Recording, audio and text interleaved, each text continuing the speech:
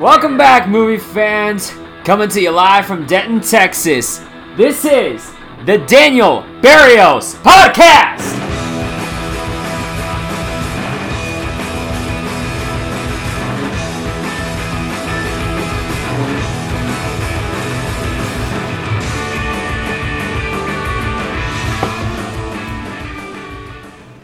Hello! Welcome to another episode of the Daniel Barrios Podcast. This is the show about the movies hosted by yours truly, Daniel Barrios. It is a gorgeous sunset going on behind me here in Denton, Texas.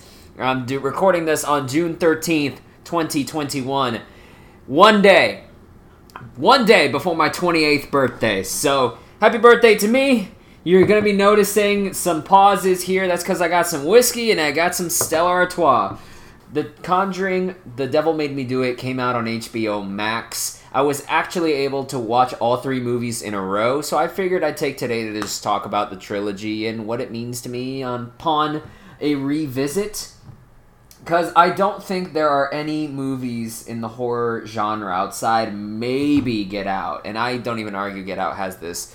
If you want to talk about the last 10 years, the first horror movie on most people's minds outside of Get Out would be a Conjuring movie or anything related to the Conjuring movies, because what started out as an R-rated, tiny, independent boom from James Wan, the master of tiny little independent booms, to a billion-dollar horror franchise is staggering.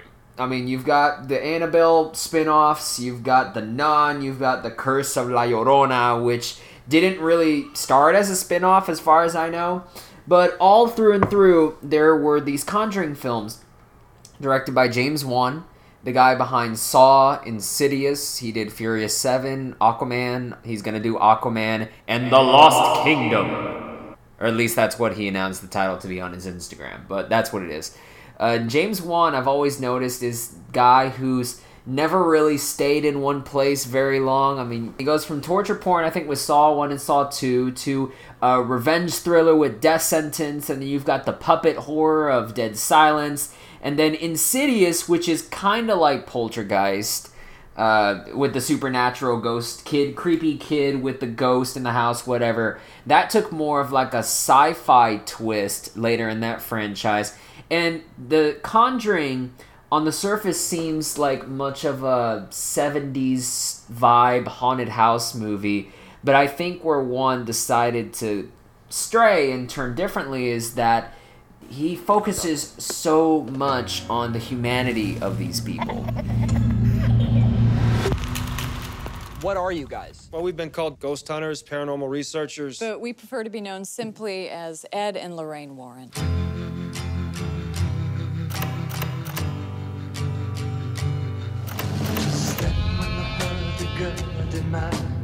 There's someone here that would like to talk to you. There's something horrible happening in my house.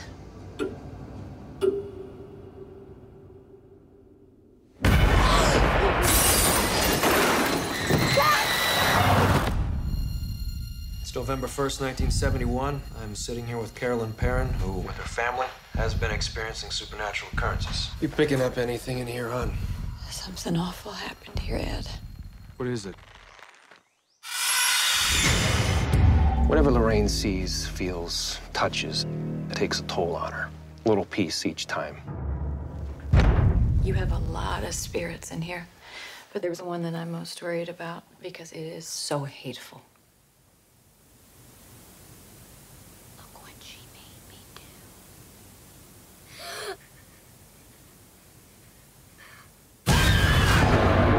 We have to get out of here. That's not gonna help. This thing has latched itself to your family. Father, we never seen nothing like this. I'm coming with you. No way. I can't lose you. There's a lady in a dirty nightgown that I see in my dreams. She's standing in front of my mom's bed.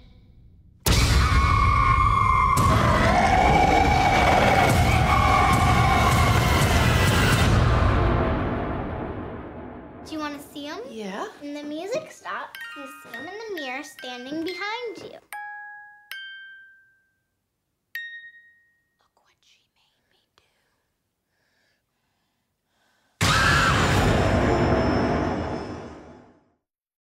What differentiates this from something like Poltergeist is that the Ed and Lorraine characters would be the exposition dump. They would be there just to finally explain to the audience, okay, these are what the ghosts are about. This is what we're going to do to take care of them. Da-da-da-da-da-da. And because they aren't given that much of a role, that much of a character, so to speak, because they're already weird because of the stuff that they're dealing with, they're otherized. And what's awesome about The Conjuring is that it humanizes these kinds of people first and foremost, and it gets you to really start thinking like, yo, these guys aren't crazy. They're just an average couple who see some weird shit and found each other, fell in love, and decided to help other people with their weird shit.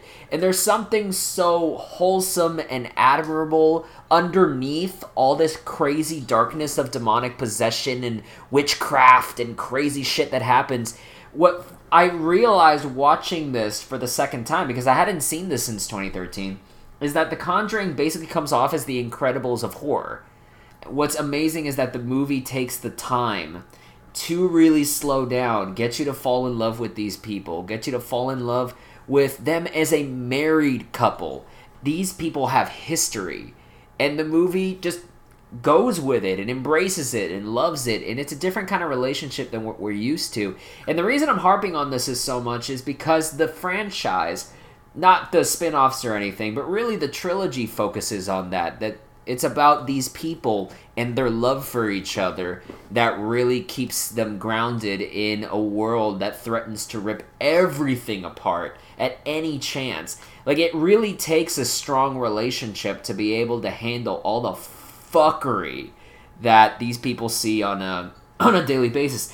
And I mean, the fuckery inside this Pennsylvania house is some crazy shit.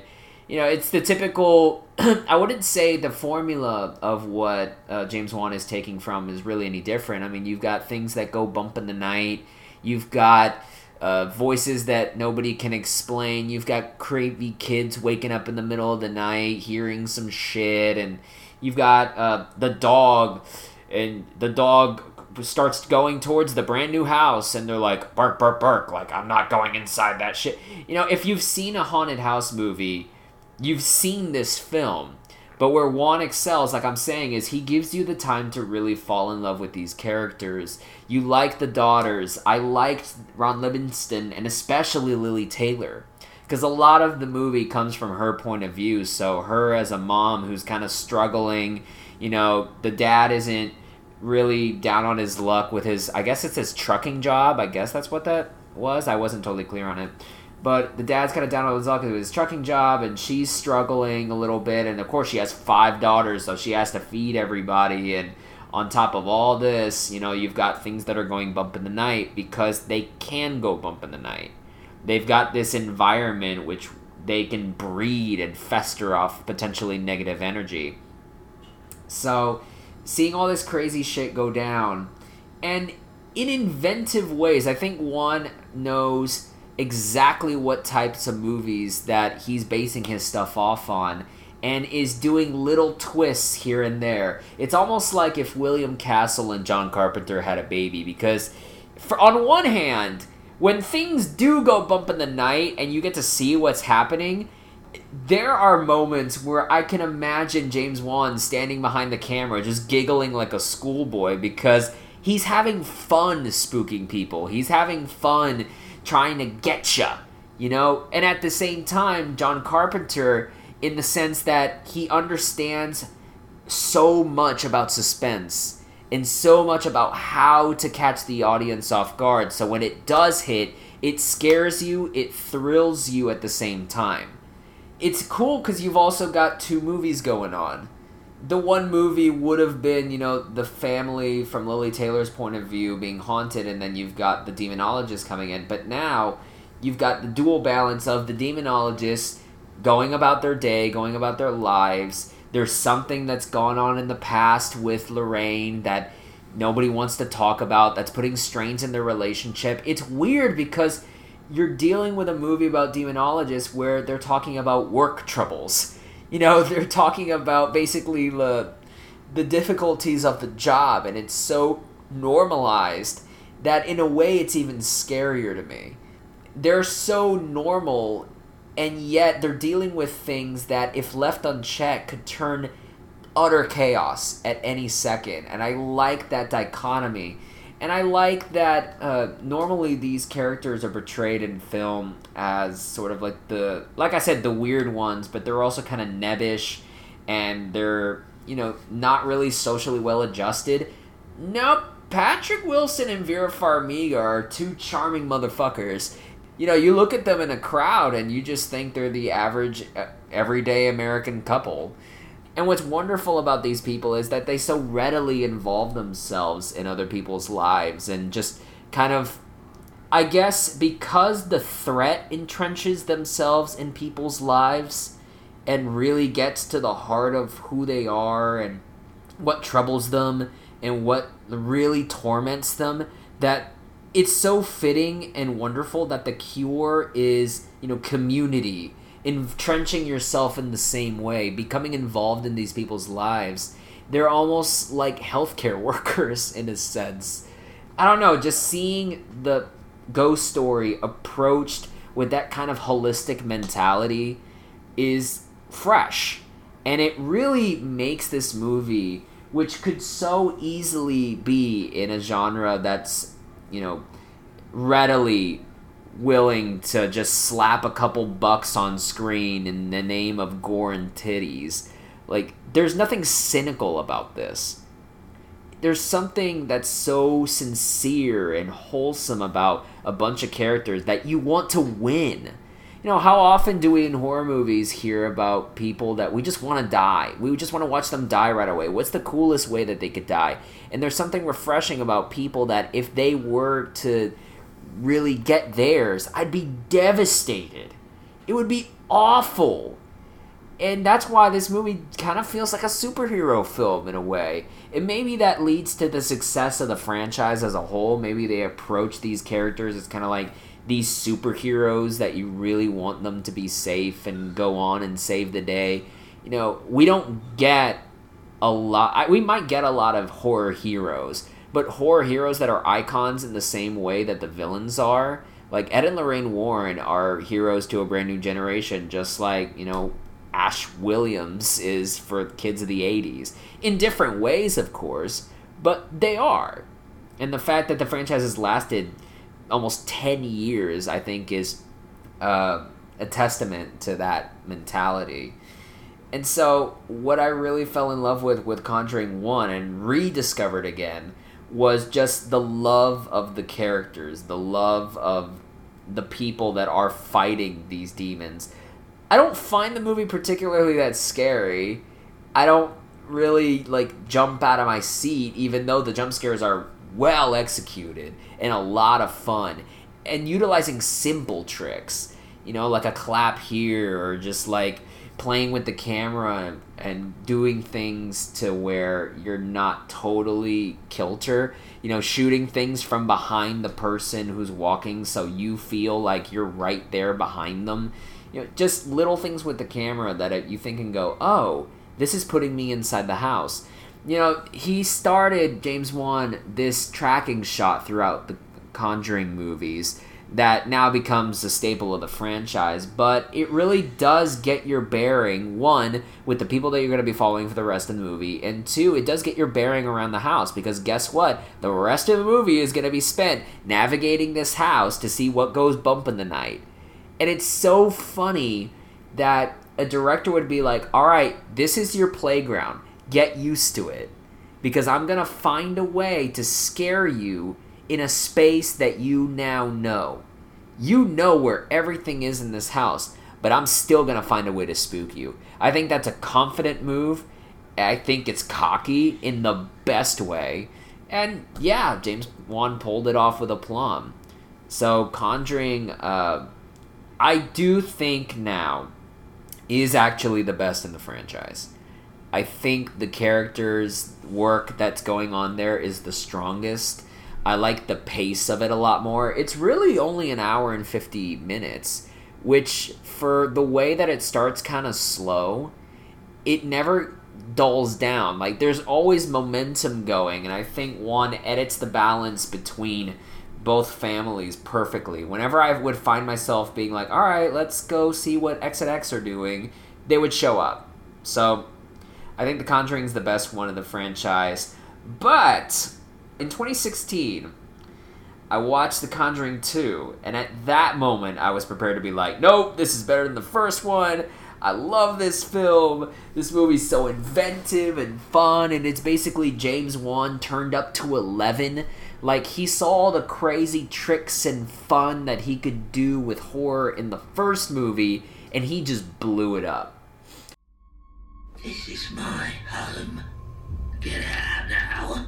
No, this is not your house. Now, what's your name? My name is Bill Wilkins, and I'm 72 years old.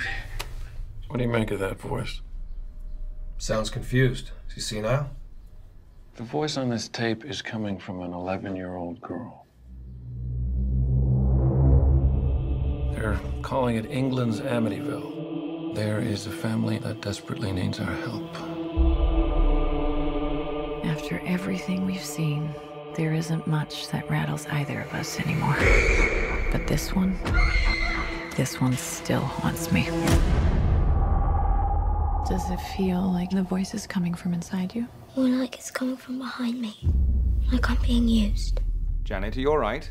Stop calling me Janet. She's such a good girl. What's it wrong with her? An oppressing spirit will try to force you to commit the ultimate sin. And what's that? Murder, suicide, or both.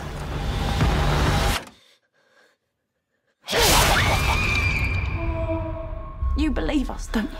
Sensing a presence? I'm not sensing anything. All I can sense is their own fear.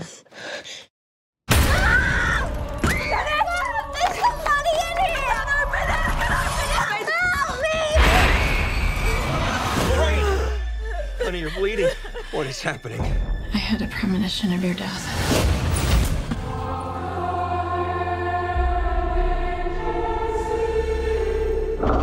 Who's that? The family's just a pawn.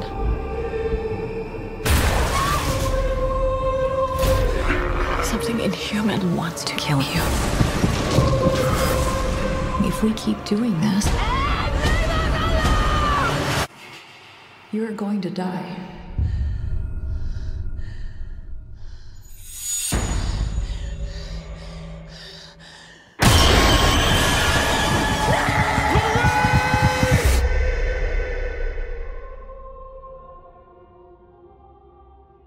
Conjuring 2, instead of taking place with a Perron family, it sees Ed and Lorraine Warren go off to England to help, I guess, at what would be known as the Enfield house. And it's this single mother. She's got a bunch of kids. A bunch of motherfucking kids. And they're being, haunted by, I guess, a poltergeist, like a spirit of somebody that potentially died in the house and is haunting them now. Ooh, and it's especially haunting the little girl, and now the little girl is the super creepy threat. Where in the first movie, I think Lily Taylor, the mom, was the one who was getting really messed up by the ghost. In this one, it's this little girl. Madison Wolfe plays the daughter, Janet, and the mom, Frances O'Connor, plays Peggy. And both of them are fantastic in this film. I think they really carry the heart of what's going on in this thing. The mom being, the struggling one, trying to keep everybody calm and feed everyone despite not having any money, and really trying to better herself in an environment that, even more so than the first movie, seems darker and more downtrodden and more ready to accept that negative energy. I mean, fucking London's raining half the fucking year anyway, so it's literally darker than the first one. The great thing about Conjuring 2 is that James Wan basically just has like a blank slate to go nuts. Like, there's stop motion scares in this movie, and there are different types of scares. And one of the cool excuses for that I find the spin-offs really don't take advantage of, or at least they've taken too much liberties with, is that the demons in these movies, it doesn't really matter what scares you. You know, it's not a nun. You know, it's not a witch. It's not a crooked man. Some weird, like, storybook character come to life. It's that the demon will take on anything. The demon will use anything it gets to try to get you. There are these constant forces around you that are ready and willing to just completely suck you dry of anything good and human in order to fulfill their own nefarious hungers. It's fucked in that sense. The spin-offs focus so much on the what. You know, oh, we have to have 3 Annabelle movies. Why? Because that Annabelle doll is so fucking creepy. I'm like, no, they tell you in the first one the doll's not possessed. The demon's trying to get you. And that's the big scare, is that there's something always trying to get you. And it doesn't matter what it has to do to get you or how it's going to get you, but that it's relentless. That feeling that you can't really get away from it, that's what's scary. And the spin-offs focus so much on Annabelle and the backstory behind the nun. Like, no, man, don't focus on that. You can play around with it in a sort of what-if storyline, but this focus on a franchise, I think, has actually crippled the franchise to a degree, and that's why you're getting sort of these lesser returns with all these crazy movies that are somehow set in this universe whose timeline is fucked 7 ways from Sunday and shit like that. But going back to Conjuring 2, all those little ways that James Wan has the demons scare you is just a way for him to exercise the fun. You know, it's him showing you a scare that he's going to set up in the first part of the movie, bring it back. Oh, is it going to scare you now? Nope. Is the big scare going to happen now? Nope. This big scare is going to happen in a way that you thought it was going to happen from scares 1 and 2. No, he finds ways to tease you and then twist the scare on you at the last second. There's this fantastic scene that is so simple when the little girl, they think that she's being possessed by the spirit of this guy who died there. And all it is just a shot of the girl talking through the guy's voice, and you see Patrick Wilson in the foreground, and you see this girl sitting on the couch in the background. It's blurred out. The focus is all on Patrick Wilson's face. And you can swear, and I don't know if I can trust it or not, you swear for half a second the girl is morphing. That for a second you see the actual fucking guy right there behind her.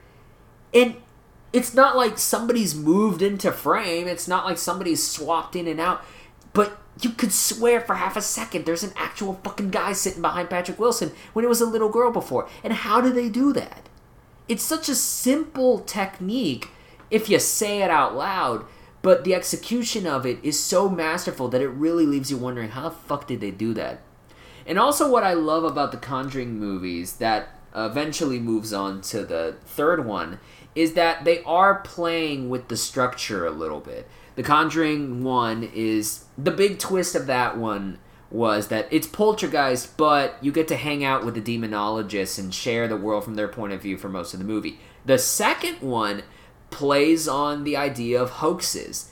The Enfield poltergeist was a big story back then, and people were like, this is bullshit, and this is why it's bullshit, and it's really testing what is real, what isn't. How can you prove to somebody else that demons exist? It really dives into that part of Ed and Lorraine's job that's difficult, and it really does test them as people, because sometimes they have to be like, well, you know, I know something's happening with your family, and I really sympathize with you because I experienced these things in my life, but at the same time, I can't provide further help if I can't convince somebody else, and because of the things that are going on here, could it be that the little girl is playing a very deliberate prank? Could it be that the mom's in on it to try and get some money and media attention?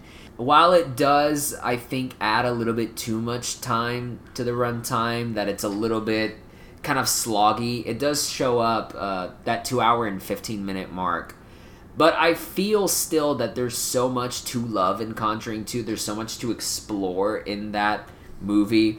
And the character work doesn't suffer really as a result of it. I really love the relationship that Ed and Janet have when they're talking about their difficulties. I really love the conversations Janet has with Vera as people, because Janet and Lorraine, and they're bonding over the ability to see things that others can't, and there's kind of like a therapeutic element to it all. There's real love between these people, and in a franchise that is so easy to discard its characters that aren't top billed, this movie does find ways to kind of humanize everybody that comes in and out of the movie. So yeah, Conjuring 2, I don't think it hits quite the mark as the first one did, but there's so much to love in that movie. There's so much to draw, and just enough that changes the formula without totally abandoning it and losing the people that love the first one, that as far as horror sequels go, you gotta put it right at the top. And so now we talk about The Conjuring, The Devil Made Me Do It.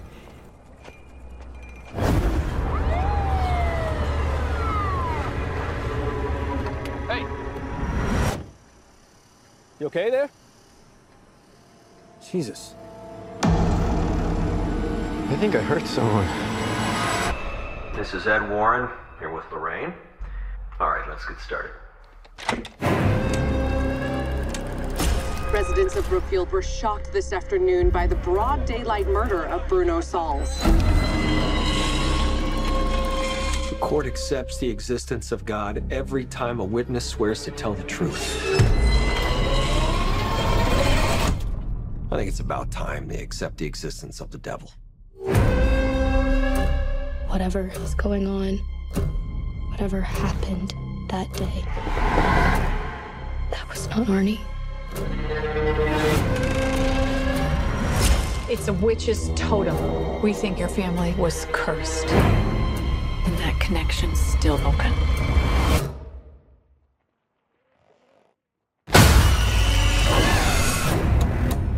I'm only interested in reality. But I can see things that your people can't.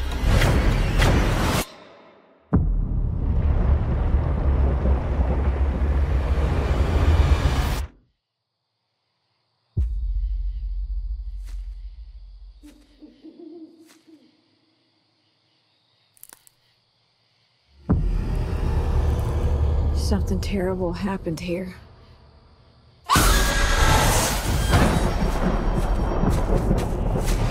A master Satanist is not an adversary to be taken lightly.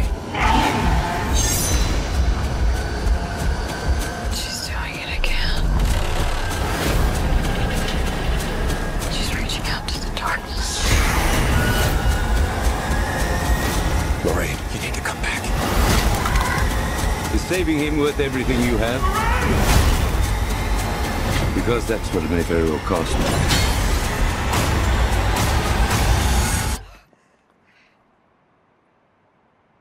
Lorraine?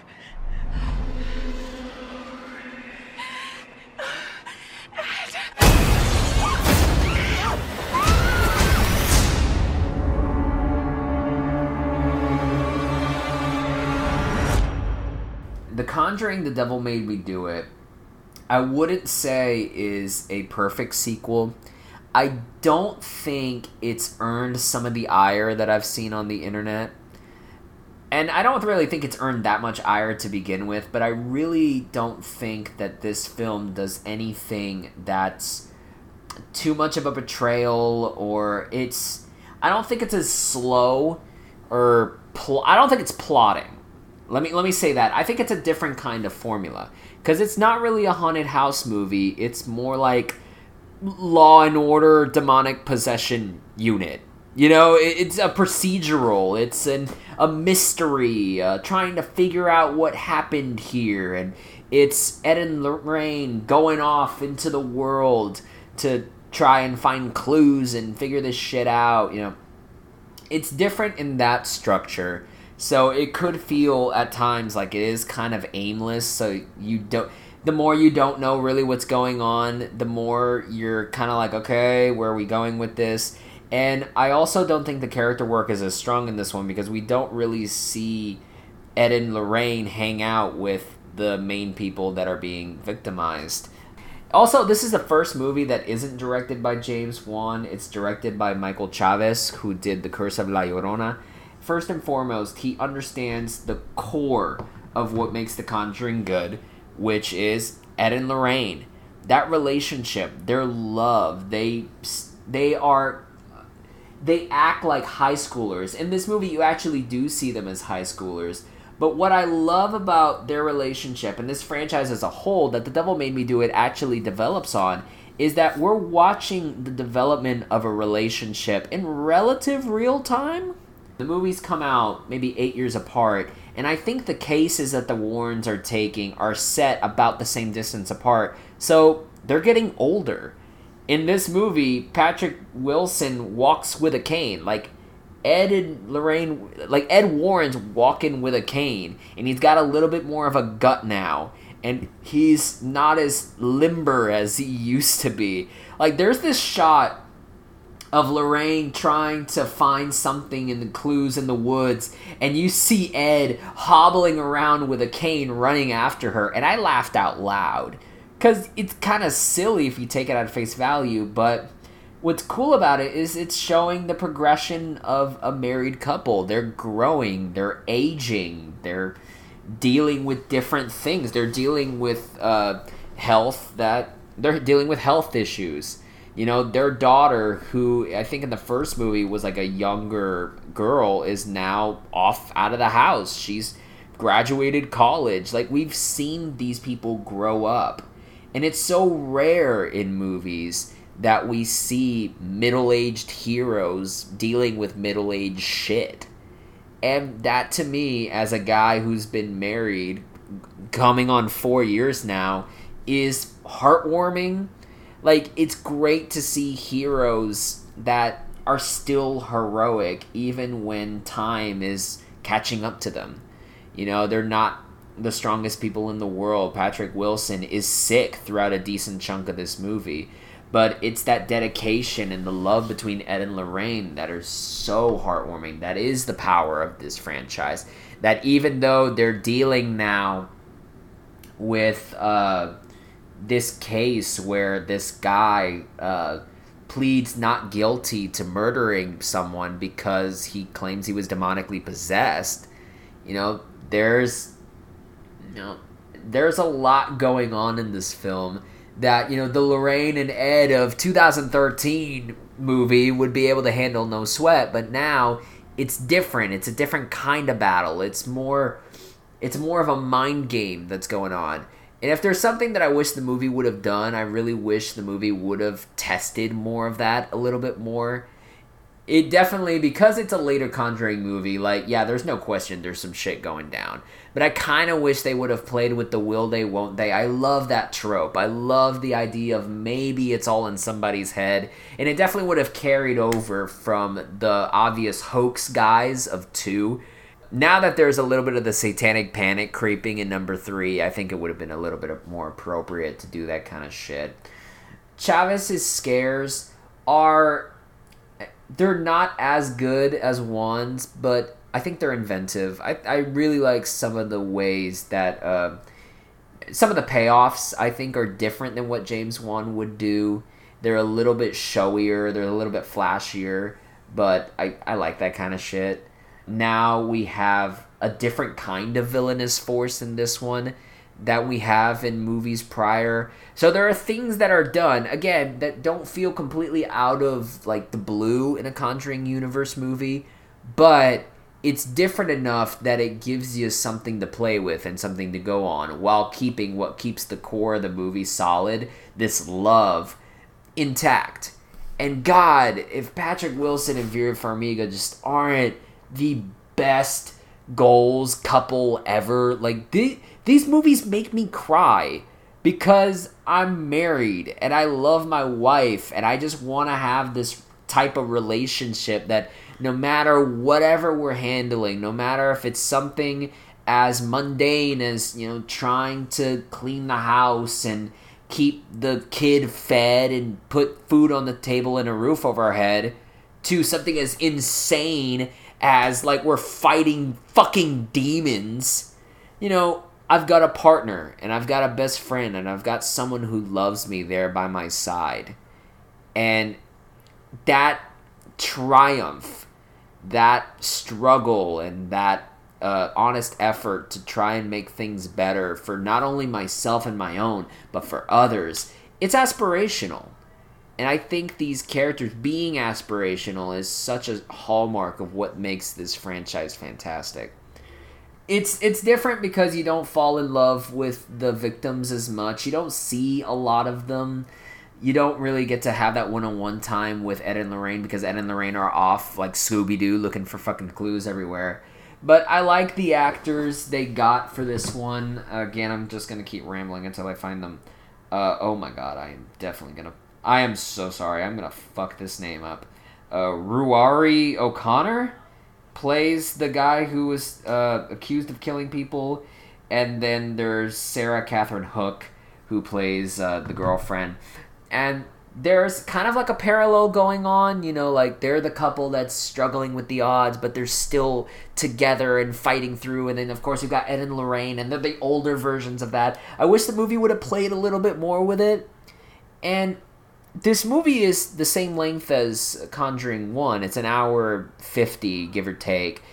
I wish it would have maybe stretched a little bit more, maybe gotten a little bit slower, played with some of the character work a bit more. I think you could have afforded that, because really this franchise I don't think is about the scares as it is about the people. I say franchise, I'm going to say trilogy, because the trilogy and the spin-offs are so, like, diametrically opposed that I can't really think myself to compare them all at one in one franchise. Like, the fact that this is like a Avengers-style billion-dollar franchise fucking stuns me. And there can probably be essays and treatises about why that happened in this landscape, but I'm not really interested in that. Watching this as the 1, 2, 3 punch that I did, because I watched them all in a row, I think time will be a little bit kinder to The Devil Made Me Do It. It definitely feels kind of like a spin-off, but what's important about it, I think, still stays strong.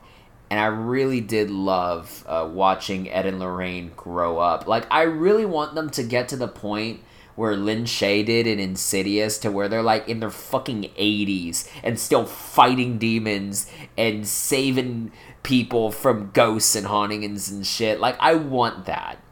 Especially just since these are based on real-life people. And I don't know enough about the real life people in order to be like, oh, they were good people or not or whatever. But just, I want a horror couple that stays together, they fight together, they win together, and, they love together. Like, I want the fuzzy feelings in my horror movie, because goddamn it, I don't get that as often as I think we should. So, that's it. That's my rant. My talk about all 3 of the Conjuring movies. I will say, though, the one thing, too, for number 3, there needed to be more legal drama. I feel like I needed... I'm going to talk about this movie in a future episode, but A Time to Kill by Joel Schumacher. Like, I needed some kind of... Bear with me now. Kevin Spacey-esque type legal villain. Like, I needed some prosecutor asshole in this movie that Ed and Lorraine would just shit on. I don't know, maybe I'm just too cheesy for this thing, but I love that type of character in the movie. Just the smarmy asshole prosecutor. Chef's kiss. But anyway, that is me talking about the Conjuring trilogy as it stands. Let me know what y'all think about the movies, and let me know. Hit me up on Twitter at Berrios Podcast. That is spelled Berrios Podcast. I guess if you listen to this on Apple Podcasts, you can leave a review and let me know what you think about the Conjuring stuff too. But hit me up on Twitter for the most direct things. I think the next couple episodes are just going to be regular format, me talking about the news, some movies that I've seen, what Rachel McAdams is up to, and the rest. But, of course, Just because this is an episode talking about a trilogy don't mean I'm not going to leave you without any dulcet tones. This dulcet tone comes from none motherfucking other than Ryan Gosling. It plays in the original Conjuring movie. It's by his band called Dead Man's Bones, and this is In the Room Where You Sleep. It's kind of a bop. So until next time, take care of yourselves, take care of each other, take care of the movies, physical media forever.